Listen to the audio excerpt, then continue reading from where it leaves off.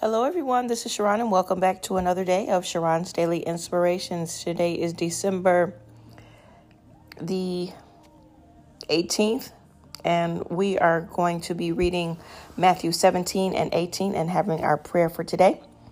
So let us get started. I'm going to be reading from the Good News translation for Matthew 17, and let's get started. 6 days later, Jesus took him and Peter and the brother James and John and led them in a high mountain where they were alone. As they looked on, a change came over Jesus. His face was shining like the sun, and his clothes were dazzling white. And the three disciples saw Moses and Elijah talking with Jesus. So Peter spoke up and said to Jesus, "Lord, how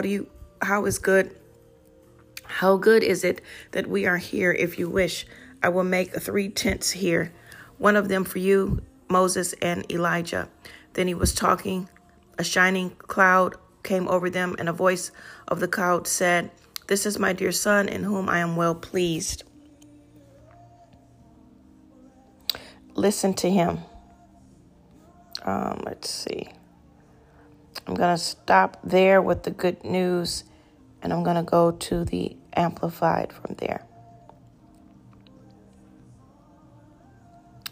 All right, so that was from, okay. But Jesus came and touched them, verse 7. But Jesus came and touched them and said, "Get up and do not be afraid." And when they looked up, they saw no one except Jesus alone.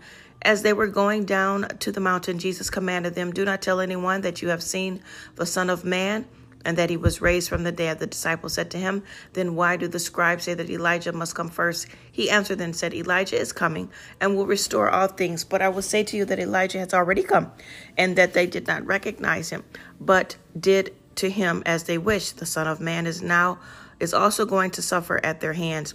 Then the disciples understood that they had spoken to them about John the Baptist.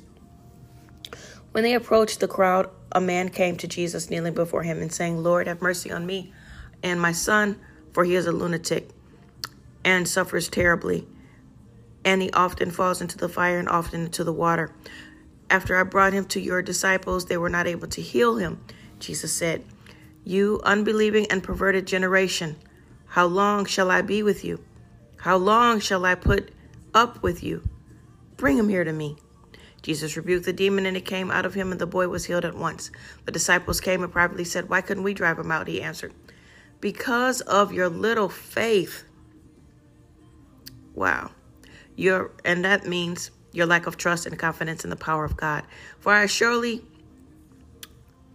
say and most solemnly say to you, if you have faith the size of a mustard seed and say to this mountain, 'Move from here to there,' and it will move, and nothing will be impossible for you." When they were gathered together in Galilee, Jesus said to them, "The Son of Man is going to be betrayed and be handed over to men, and they will kill him, and he will be raised from the dead on the 3rd day." And they were deeply grieved and distressed. When they arrived in Capernaum, the tax collectors went up to Peter, and did not have any money.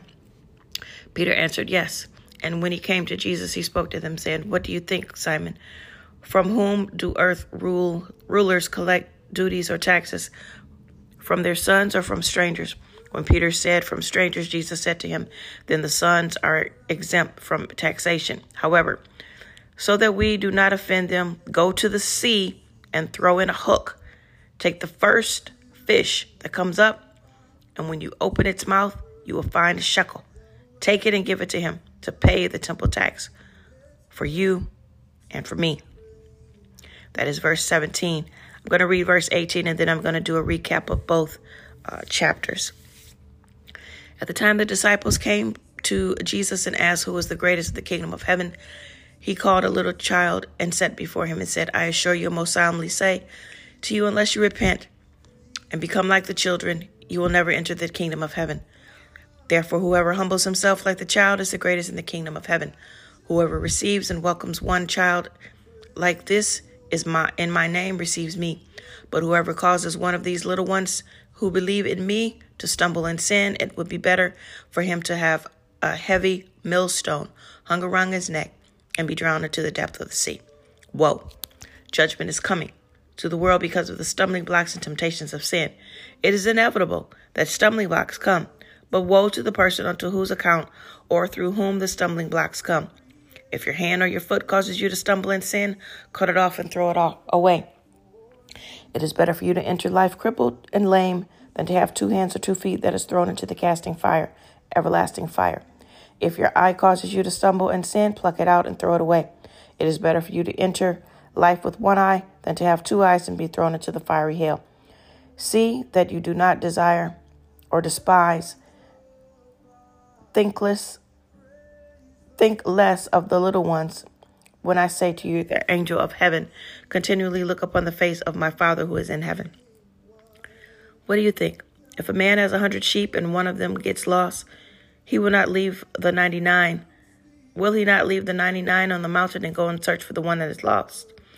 And if it turns out that he finds it, I assure you and most solemnly say to you, he rejoices over it more than the 99 who did not get lost. So it is not the will of your Father who is in heaven that one of these little ones be lost. If your brother sins, go and show him his fault in private. If he listens and pays attention to you and you have won back your brother. But if he does not listen, take along with you 1 or 2 others, so that the word may be confirmed by the testimony of 2 or 3 witnesses. If he pays no attention to them, tell it to the church.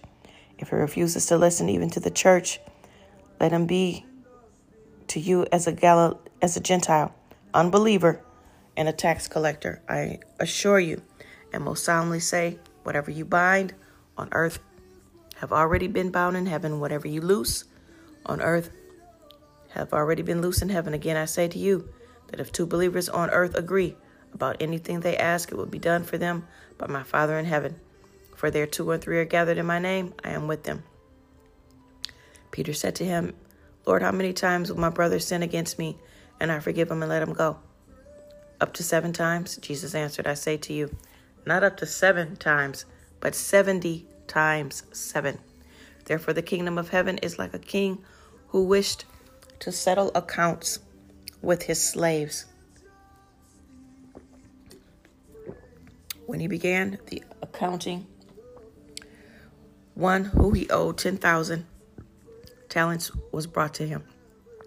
But because he could not repay, his master ordered him to be sold with his wife and his children and everything that he possessed, and payment to be made. So the slave fell on his knees, begging him, have patience with me, and I will repay you everything. His master's heart was moved with compassion, and he was released and forgiven, and the debt was canceled. And the same slave went out and found one of his fellow slaves who owed him 100 denarii, and seized him and began choking him, saying, pay what you owe. So his fellow slave fell on his knees, begging him earnestly, have patience with me, and I'll repay you. But he was unwilling, and he went and had him thrown into prison until he paid back the debt. When the fellow slaves saw what has happened, and they were deeply grieved, and they went and reported it to the master, everything that had taken place. Then the master called him and said, you wicked and contemptible slave, I forgave you all your debt because you begged me. So why would you not have mercy on your fellow slave as I have had mercy on you? And in wrath his master turned to him and the jailers until he paid all that he owed. My heavenly Father will also do the same to you if you do this to those of your brothers and do not forgive them in your heart. May God add a blessing to the reading of his word. I want to go back to 17 and talk about some key points that I feel are important to discuss in 17. Let's see.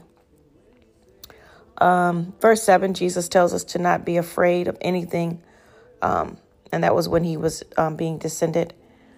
Let's see. The reason a lot of people and the disciples were not able to do anything was not only because of their faith that they couldn't heal, but they were unbelieving and perverted. It says in verse 17, you unbelieving and perverted generation, how long shall I be with you? How long shall I put up with you? Just bring him here. And Jesus healed him. We don't want to be like them, who don't believe in the power of the Holy Spirit and have doubt or unbelief or be perverted. We want to make sure that we're doing what God told us to do and we are living the way God said live. And then it also tells us in verse 20, because of your little faith, and that faith means your lack of trust and confidence in the power of God. For I surely say to you, and most solemnly say, if you have faith the size of a mustard seed, that it means living faith inside of you, you can say to this mountain, move, and it will move. If it is God's will, it will move, and nothing will be impossible for you. But this kind of demon does not go out except by prayer and fasting. So in order to cast out demons and get deliverance from these things, we have to make sure it's the will of God. You have the power of God. You've been prayed up, and this is what God has told you, showed you, and destined for you to do. Do not try to do any of this on your own if you do not have the power of God living inside of you, because you won't know how to carefully get rid of the demons that are inside others for true deliverance. Let that be to those who God has given that power to be able to do that. Let's see. Oh, yeah. Then it talks about the taxes. Jesus had told Simon to go and get the money from the fish. That is so key. Having our faith, when Jesus tells us do the simple things or the things that are not, common, like, go to the bank and make a withdrawal from, your savings account or whatever the case is, or go get the money off the kitchen table or out of the drawer that's in the kitchen on the right-hand side, all those type of things. He told them to go and take up first of all, go to the sea, throw in a hook, take the first fish that comes up, open the mouth, and take out the money. And it pays for Jesus and for Simon. So that means Jesus did not have any debt. He paid everything. All debt is paid. We owe no man anything but love. We must always remember that. We do not have to live in debt. We don't have to wait 30 years to pay off a mortgage. Believing in God, thanking God for it, it can be done, over with. Allow God to direct you on how to pay things off so that you can always pay cash. You will always have more than enough and more with God than without. So always keep that in remembrance. And you can also study that scripture for your situation as well. Let's see, talking about in chapter 18 about repentance. Unless you repent, that is, change your inner self, your old way of thinking, your life will change. Being like children, you want to be trusting, humble, and forgiving. Do like God and forgive others as well. Do not let your sin be a stumbling block to you. Let's see. Talk to you about sin and that, asking for forgiveness. God will forgive us. God will save the one sheep.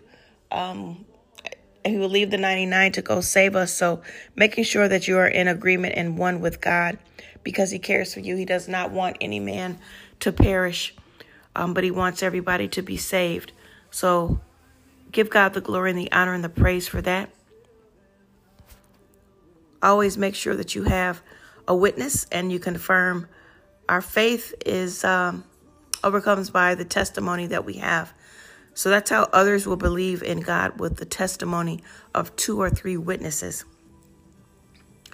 So keep that in mind. And that was, let's see, talked about binding and loosing again in verse 18, in chapter 18. And then in verse 19, again, I say to you, if 2 believers on earth agree, that is, one mind and in one harmony about anything they ask within the will of God, it will be done for them by my Father in heaven. This is Jesus talking. For where 2 or 3 are gathered in my name, meeting together as my followers, I will be among them. So whenever you are doing things in Jesus' name, you are meeting with fellow members of the church. Remember, you are the church. It's not a building with four walls, but it is you who are the church, and you have other believers who are with you. Jesus is in the midst. There's no distance in the spirit, as we've come to find out by watching and having services online during 2020 and some of 2021. Some people may still be watching online their church services. There's no distance in the spirit when God is present. So let's make sure that we are doing the right thing. We are always giving God the praise, the glory, the honor that he is due. We are thanking him for everything that he has done. And we are grateful for that. Lastly, again, it's talking about debt and how the man had asked God to get rid of the debt that he owed 10,000 talents, which I'm not sure what that's equivalent to now. So just remember that it was 10,000 talents that he asked for God to forgive him for, and God canceled that debt. That was in Matthew 27 for anyone who wants to use that scripture for their debt cancellation. It is starting at 23 and it goes all the way to the end of the chapter. But more importantly, the debt cancellation verses in 27 of Matthew 18. And then also, if you have somebody who owes you money and they ask you, please forgive me or help me. They're sorry that they're not able to pay you. Do as they ask with the help of the Holy Spirit, knowing that they cannot repay you, but do as Jesus did and forgive them their debt as well. And they will be forgiven and their debt will be canceled as well. We don't want to be like a hypocrite and allow God to forgive us and take care of our debt and not do that with others who need help. So whenever you give something to somebody, make sure that you pay them back. If you owe them, making sure that you know that you can be debt-free with God's help by remembering these scriptures in Matthew 18. Confess them and speak them over your debt as well. Using those scriptures to meditate and believing God. Father God, we thank you for debt cancellation. We thank you for deliverance. We thank you for salvation. We thank you for your word in these two chapters. We thank you for allowing us to read them both today. Thank you for letting us meditate on them and go back and read them once again, Father God. We're thanking you for everything that you've done before the foundations of this world. You've done everything for us that you're going to ever do, and for that we are thankful and grateful. And as children of God, we know that it's already done because you have already made a way for escape for us. We are thankful. We just want to thank you, thank you, thank you, thank you. Thank you for debt cancellation. Thank you for releasing us. Thank you for salvation. Thank you for healing us. Thank you that we will spend eternity with you. Thank you that we will not see death, for we are a part of the generation who will see the Son of Man without experiencing any death. We thank you for long life. We thank you for a prosperous life. We thank you for healing. We thank you for direction. We thank you for spiritual understanding, guidance, and wisdom. We thank you for revelation knowledge. We thank you for your word that heals us. We thank you that we will not do anything out of your will, but we will do everything aligned in the word of God through Christ, who strengthens us, and the Holy Spirit who helps and guide us. Thanking you again for this day. Be with us, bless us, guide our families, guide them, be with our children. Have a wonderful day. God's blessings to all. Thank you for listening. Have a wonderful day. Talk to you later. Bye. Mwah.